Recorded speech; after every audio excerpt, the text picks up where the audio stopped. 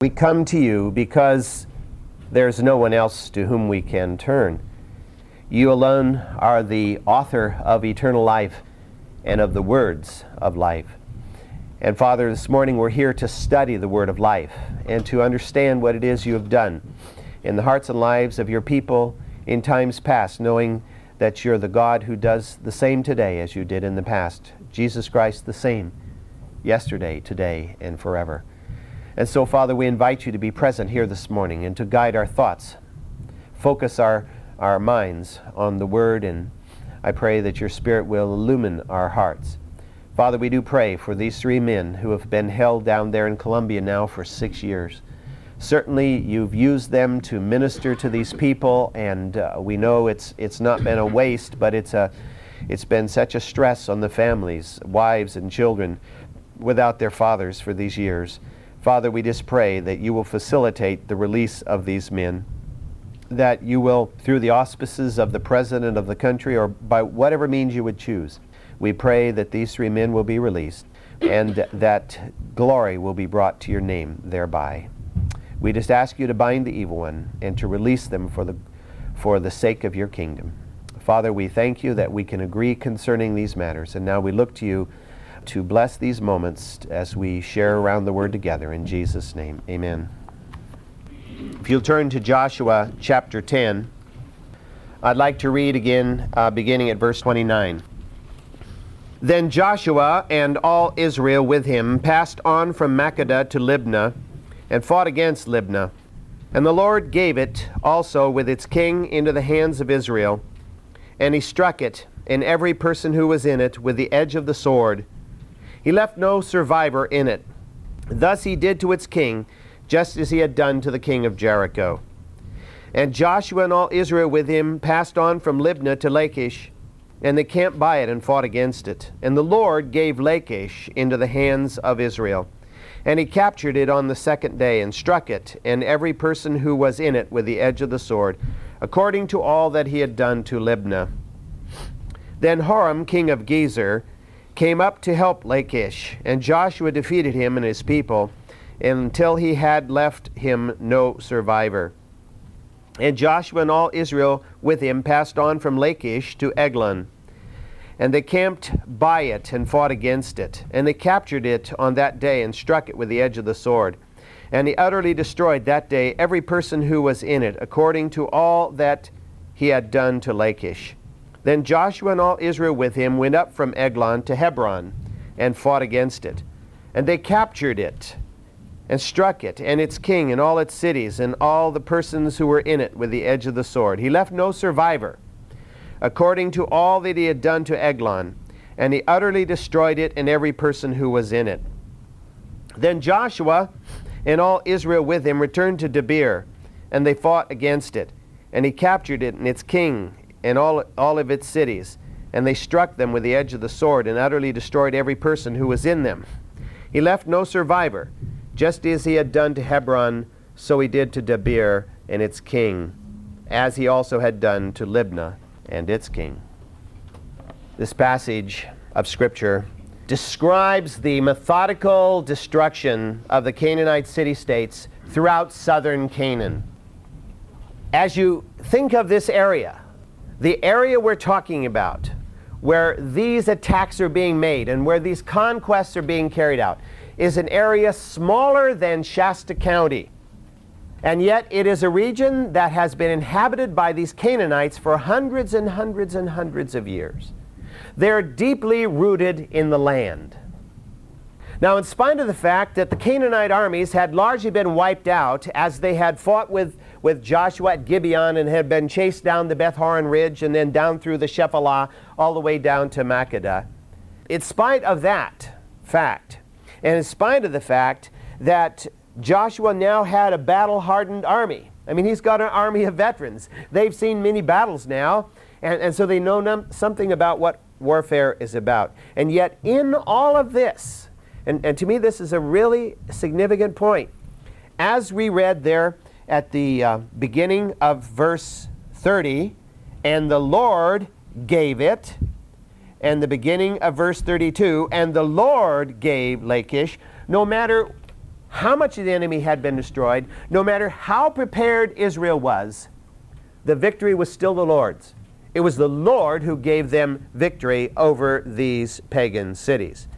All we have to do is go back and look at the suddenness by which great victory at Jericho was turned into great tragedy at Ai, to understand how quickly everything can be turned around. Everything can be looking really rosy, and all of a sudden, bang, the whole bottom drops out. The point is, no matter what resources Israel had in the flesh, the true source of their victory, the true source of their power, was God alone. In these latter verses of this passage, beginning at verse 34 and going through verse 39, we have kind of a matter-of-fact recounting there of the destruction of the remaining cities of the Amorite Confederation. You remember 5 cities had joined forces to attack Gibeon because Gibeon had made an alliance with Joshua. And to the king of Jerusalem, this was absolute heresy, and so he wanted to convince the Gibeonites to either rejoin the Canaanite cause or to be destroyed. And so that alliance had been formed.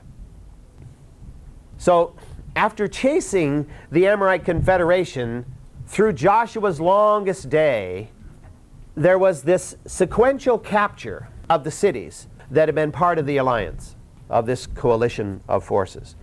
And in this passage, in verse 34, we discover that they now march against a city named Eglon. Eglon was located about 8 miles west of Lachish. The siege of the city and its collapse probably didn't take very long. As we read these passages, this passage of Scripture, we get the feeling that these cities fall fairly quickly. And again, let me remind you, in case you weren't here last week, that's not a normal situation. In ancient times, cities laid under siege usually were able to resist siege for fairly long periods of time, depending on the size of the attacking army, the size of the defending army, and whether there's anybody inside the city who's willing to become a fifth column person, and trade the city for their lives. And people will do that. You find them through history where cities fall simply because somebody inside the city decides to go down at night and open the gate and let the enemy in. This happened. But that does not seem to happen at any of these junctures because none of these people are too interested in dying so quickly. And so the cities are buttoned up, and yet the cities fall. They just seem to fall within a day or two of the siege. Again, this is God's doing. He has so debilitated the enemy that they're not able to resist Joshua's forces. We're told that the city of Makkedah was totally destroyed. The city of Lachish was totally destroyed, and Libnah, and now Eglon. These cities are all in what is known as the Shephelah. It's a region between the hill country and the coastal plain. It's a region of low-lying, rolling hills with valleys in between. It's a very nice area, actually, in Palestine. And so these are the cities that dominate that region. And now, one by one, they have fallen. And as we go on into verse 38 and 39, 36, he goes from Eglon to Hebron. Now, if you don't have a knowledge of the geography of the area, this doesn't really mean much to you. But if you've been there, you know what Joshua is facing. Because Eglon is down on the edge of the coastal plain. Hebron is on the top of the ridge route, the central ridge, Judean ridge. Hebron is 25 miles away by road, but it's 2,500 vertical feet higher than Eglon. And so he has to lead his army now up into the hills to the 2,500 foot, actually it's 3,000 foot elevation there at Hebron. Hebron is the highest city in the Judean hills, the southern part of Canaan. It's the highest city. As you pass from Jerusalem southward along the ridge, it climbs a little to go to Hebron. Jerusalem's at about 2,600 feet. You climb a few hundred feet to get to Hebron, which is at 3,000 feet. And after you pass Hebron, the ridge begins to taper off, and eventually you drop out into the Negev, the sort of plateau area of the south part of the land. Hebron was a key fortification. Hebron, throughout its history, has been a flashpoint in this land, even as you know it today. When we've been in Israel several times, and every time we've been to Hebron, you always feel a little uneasy in Hebron because there's a lot of military presence there.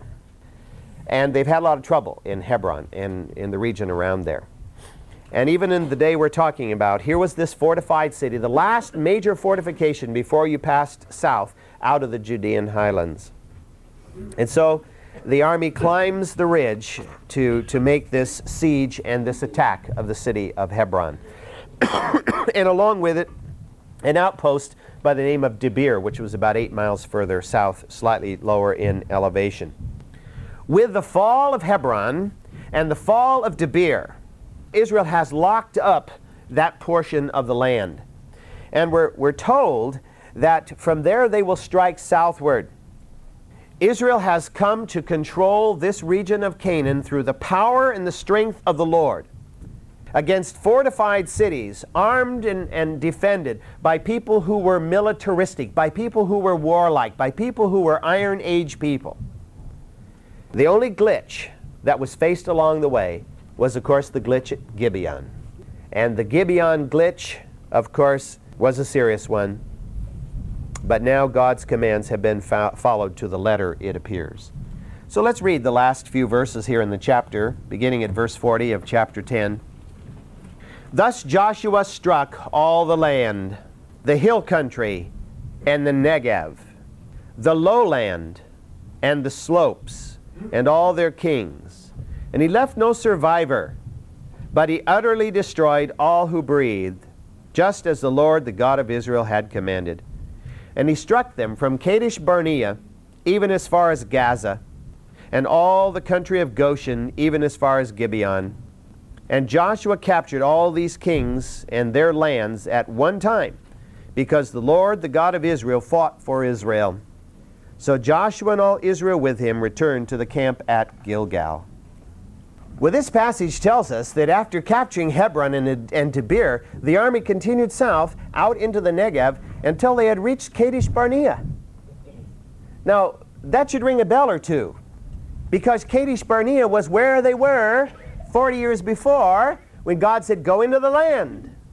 And Moses sent spies in, and 10 spies came out and says, we can't take the land. There are giants in this land and big walled cities. We can't do this. And now they're back at Kadesh Barnea, only they've conquered it in reverse. Instead of from Kadesh Barnea driving in, they've now driven south to Kadesh Barnea, but they've captured the land in between. It's about 70 miles from Hebron down to Kadesh Barnea. And then the scripture tells us that they captured clear over to Gaza. Now Gaza, of course, is well known to us today because Gaza is in the news all the time. It's been a problem in Palestine for 2,000 years or more, this place called Gaza. Gaza is located about 36 miles west of Hebron. Now, does this passage mean that Joshua captured the city of Gaza? Or does it mean he simply captured the territory up to the border of Gaza? The reason I ask that question is because if you go back into the 2nd chapter of Deuteronomy, you discover that Gaza was controlled by the Philistines. And that whole region down there was called Philistia. And we also know from late in Joshua and into the book of Judges that Gaza was in the hands of the Philistines. Because that's where Samson did some of his things, you know. And he had contact with the Philistines at Gaza. So it would seem to be true as we study this that if Joshua did take Gaza, he didn't obliterate all of the people of Philistia. If he did take Gaza, he may have killed the population at the moment, but they came back in later, another group of Philistines did. Whatever was the case, and we're going to see this as a problem also with Hebron and Jerusalem, because we'll see later they have to be reconquered at a later time, which indicates that the first conquest was incomplete. It was not a total wipeout of all of the neighboring Canaanites. There were pockets that were able to resist and come back and recapture some of the cities. And of course, Jerusalem would still be there as a Jebusite city for David to capture, and thus it would become the city of David. And Hebron would have to be recaptured later on again too. So that may have been the case as far as Gaza is concerned. An initial capture of the city, but not a proper occupation of the city, and so the Philistines reoccupied it later on. The word Goshen here, which is mentioned in this passage, should in no way be interpreted as the Egyptian Goshen. It has nothing to do with Egypt. There was a small town in the Judean hills known as Goshen, and it is simply referring to that and the environments around it. You'll notice it says from Goshen to Gibeon, and Gibeon was just north of Jerusalem, and Goshen was just south of Jerusalem. So it was that area that is being referred to here. There are some people who interpret Scripture as if a particular term has to always refer to the same thing throughout Scripture, such as Goshen. No. I always was interested as a kid, the fact that not too far from my hometown there was a town called Goshen. I said, well, land of Goshen, here it is, right here. Didn't know it was so close. Some of these names are frequently used over and over again in different places, and they need to be understood within the context. Again in this passage, it is plainly stated, and it's plainly stated simply for the fact that we as people have forgetters that forget twice as fast, it seems, as we have rememberers to remember. And so the Lord is again saying, the victory is mine. I have brought the victory. I have given you the victory. Israel was not to forget. They were an ex-slave people. They were a nomadic people. They were not a militaristic people. They were not a people of tradition of warfare and conquest. And therefore the victories they have achieved have been brought about by divine intervention. And this is a very, very important concept for us to always keep in mind. The conquest was clearly a power encounter between Yahweh and the numerous Canaanite gods. It was definitely that. After several weeks, possibly even months of campaigning, Israel was tired. Even in victory you get tired. And so they decided to go back to Gilgal for some well-deserved R&R. And if you look at the map, you'll discover that those soldiers have marched between 200 and 300 miles. As they've gone from Gilgal to Gibeon, and from Gibeon to Aelon, from Aelon to Azekah, all the way down to Eglon, then all the way back up to Hebron, and all the way down to Kadesh Barnea, and all the way back across to Gaza, and now all the way back to Gilgal. We're talking about a bit of marching here. And so these guys are ready to go home. They haven't seen their wives, their sisters, their brothers, their aunts, their mothers, their fathers, their children in many, many weeks. And so they're ready to go home. They fought dozens of battles. They've captured probably dozens of cities, counting the villages that were related. Whenever it says there, for example, Debir and its cities, what it means is Debir with the surrounding villages that were interrelated economically with the central city of Debir. Normally, the land of Canaan was divided into city-states. So Jerusalem would be the capital of the city-state of Jerusalem. And the hinterland out around belonged to Jerusalem, and it was pocked with villages. And those villages were related economically and politically to the central city. And so it was. These were city-states, very common thing in the ancient world. Ancient Egypt was a land of city-states for hundreds of years before it was finally merged into a single state.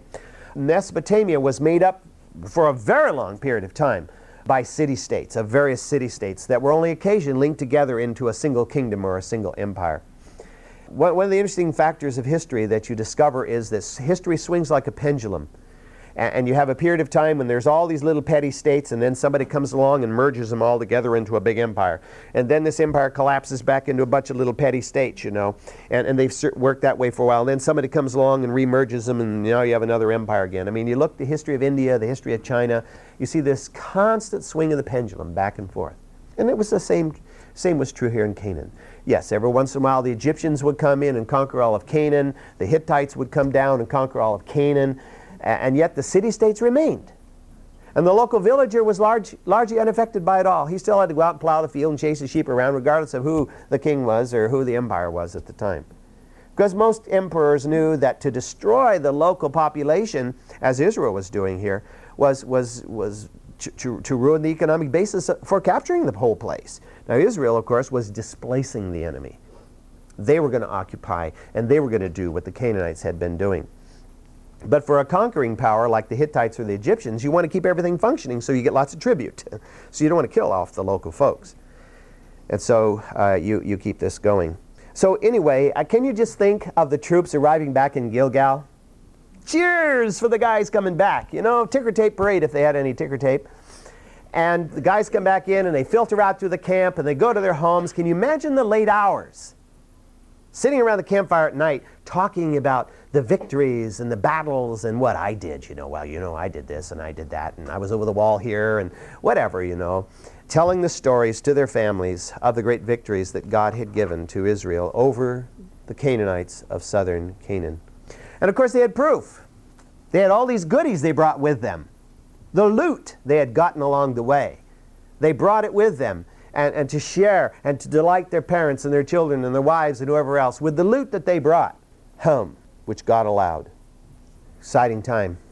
Joyful time. It was the product of obedience.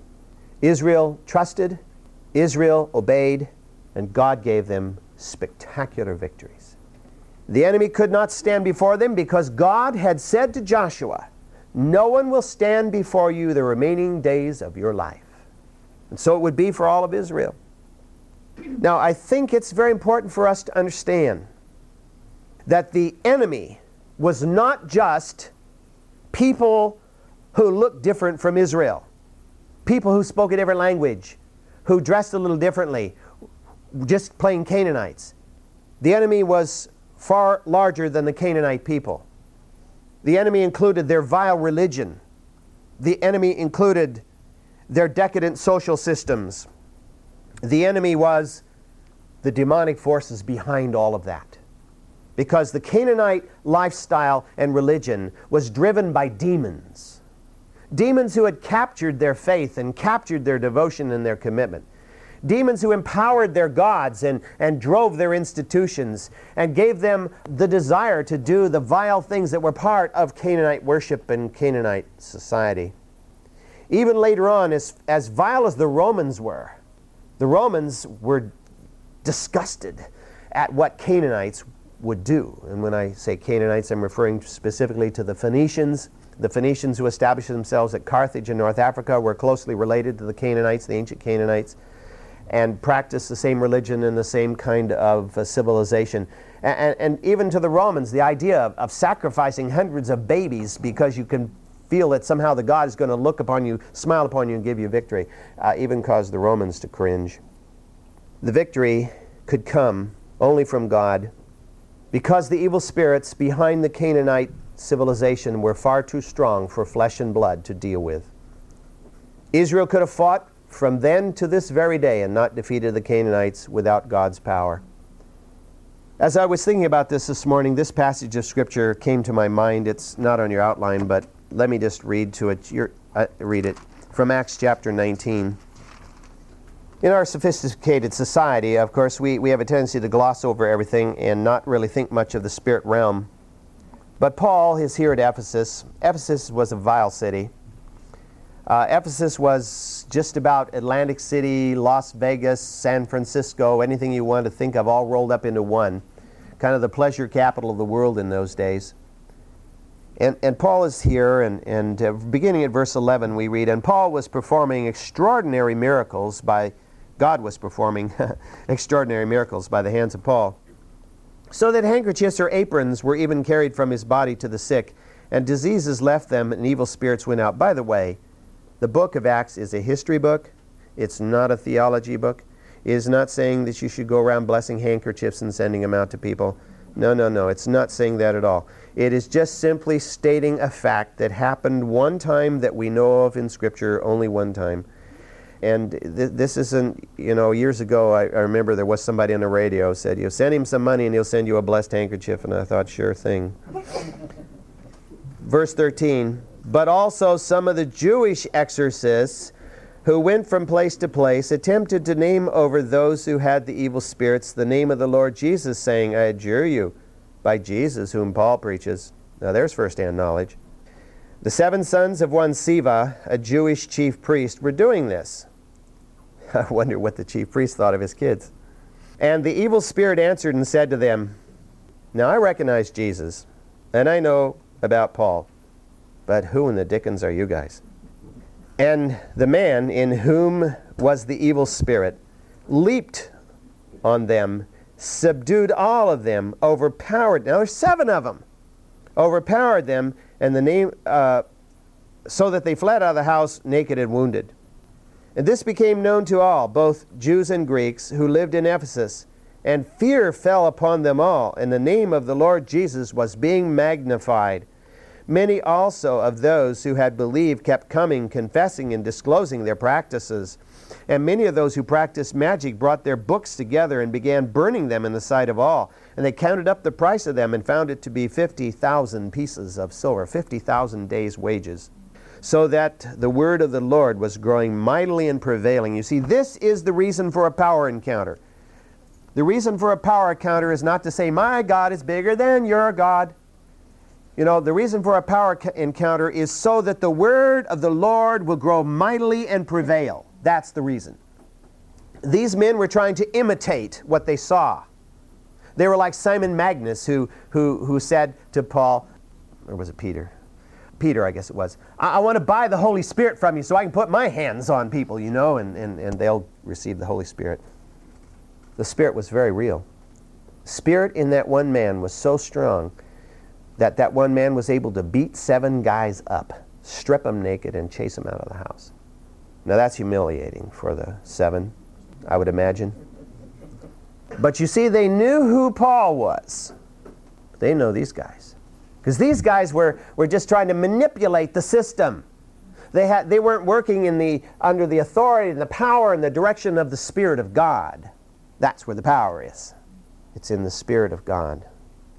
Now you and I may not be fighting to conquer human armies or to capture earthly cities, but we are just as really locked in combat with the spiritual forces of darkness, which have the power to destroy our culture and our nation.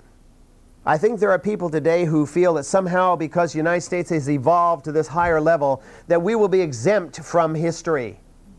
But history is loud and history is clear. The mighty fall time and time and time again. It is inevitable, the mighty fall. No empire has ever avoided collapse and destruction. Never throughout history. Faith and obedience in Jesus Christ is absolutely essential. It is by that we avail ourselves of what it takes to be good soldiers of Jesus Christ. Because soldiers we are, one way or the other. And it is through the power of prayer and the power of God's Word that we war against the Prince of Darkness, just as really today. This might seem a little trite to you, but Lois reminded me this morning on our way to church that we needed to pray that God's hand will even protect something as simple as this piece of machinery here from the enemy's power. You know, he's able to garble up machinery and make it so. We've had it happen in the past, you know. Lesson was lost because the machine garbled it up somehow. And I realized machinery can malfunction, but there was no reason for the machinery to malfunction. It had not been malfunctioning. It is God who gives us the victory, and He chooses to use His people. He chooses to use His people as vehicles of conquest, vehicles of victory. He doesn't have to. God can win mighty victories without any one of us, but He chooses to use us. And so we are locked in a life and death struggle just as really as was Joshua. The difference is the scale of the battle. Joshua was in the process of conquering a little bitty, tiny little country over there called Canaan. You could put Canaan into San Bernardino County 2.5 times. 2 Shasta counties and you've got the whole land of Israel. That's why when you visit there, you're surprised. You think, what? You mean I can land in Tel Aviv, visit Jerusalem, and go all the way to Bethlehem all in the same day? Oh yeah, and then some more besides that. It's a very, very small land. But for you and for me, we are part of the body of Christ, the church, and the battleground is this planet, the whole world. It's exciting to be a part of the Christian Missionary Alliance because there are some 1,100 missionaries who are frontline troops out there in the foreign lands, over 50-some countries, preaching the gospel and warring in behalf of the gospel. And we are here in Gilgal, as it were. And the people in Gilgal are absolutely essential to the frontline troops, because it's from Gilgal that the resources are drawn. And it's in Gilgal the prayers are prayed that brings the victories on the front line.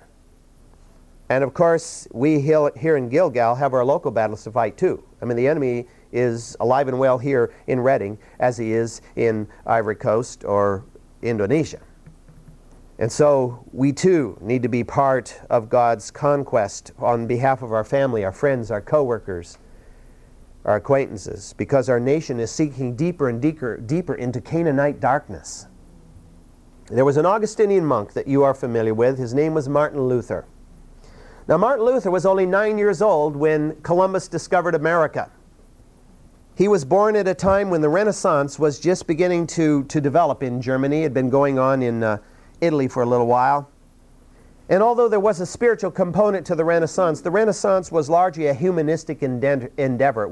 It was an attempt to show how great humans are.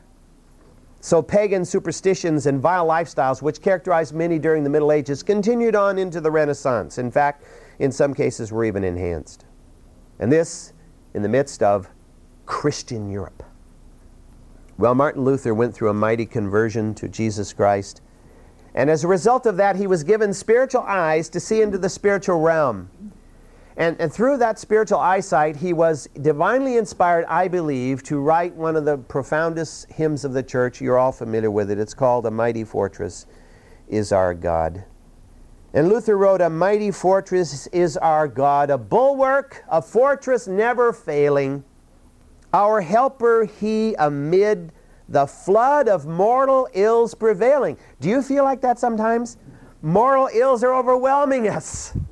Well, we think, oh, back in Luther's day, life was simple, pretty easy. He was a monk. How could he have all these mortal ills? "For still our ancient foe doth seek to work us woe. His craft and power are itty-bitty." No, great. "And armed with cruel hate." We have to always remember, Satan is not a kindly person. He's absolutely bent on destroying God's people. "And on earth there is not his equal." We can't stand nose to Satan and duke it out with him. We'll be pulverized into oblivion.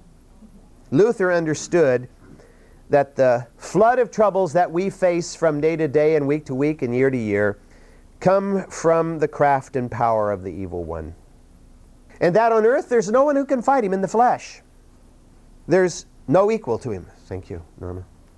Luther goes on in his song to emphasize that we do not have the ability to overcome him.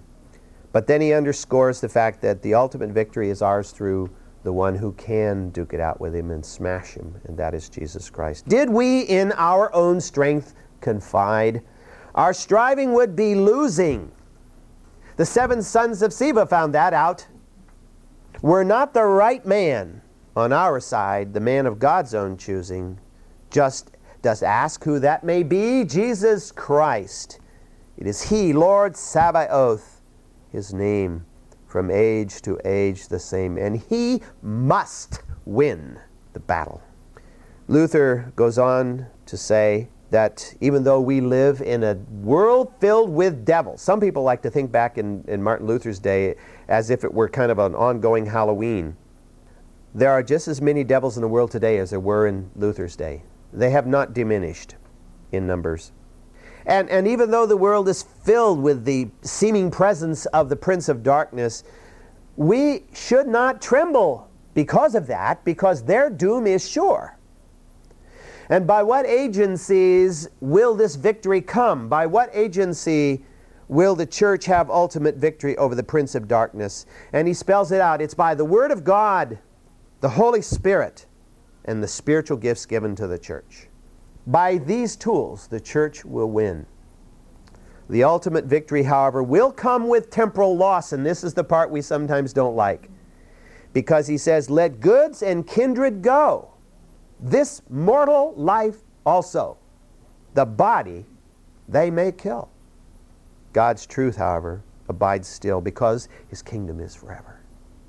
There are wounded and there are dead in the process of building this kingdom. There are martyrs. There have been millions of martyrs through the past 2,000 years, and they're still falling all over the world. This body they may kill, but it's only for the moment. Hopefully you and I will never have to kill anybody, as Joshua and Israel did. But that does not make the spiritual warfare any less real. Let me end today with one verse from 2 Thessalonians chapter 3, verse 3. But the Lord is faithful, and He will strengthen and protect you from the evil one. That doesn't mean we won't be wounded necessarily, nor does it mean we won't die necessarily, because the protection is in our spirits as to whom we are in Jesus Christ. And once we're out of this life, in the next, we'll wonder why we ever held on to it so dearly. Because there we will see the joy and the glory of everlasting presence in God and the victory without even scent of defeat. Well, next Sunday we'll move into the 11th chapter of Joshua.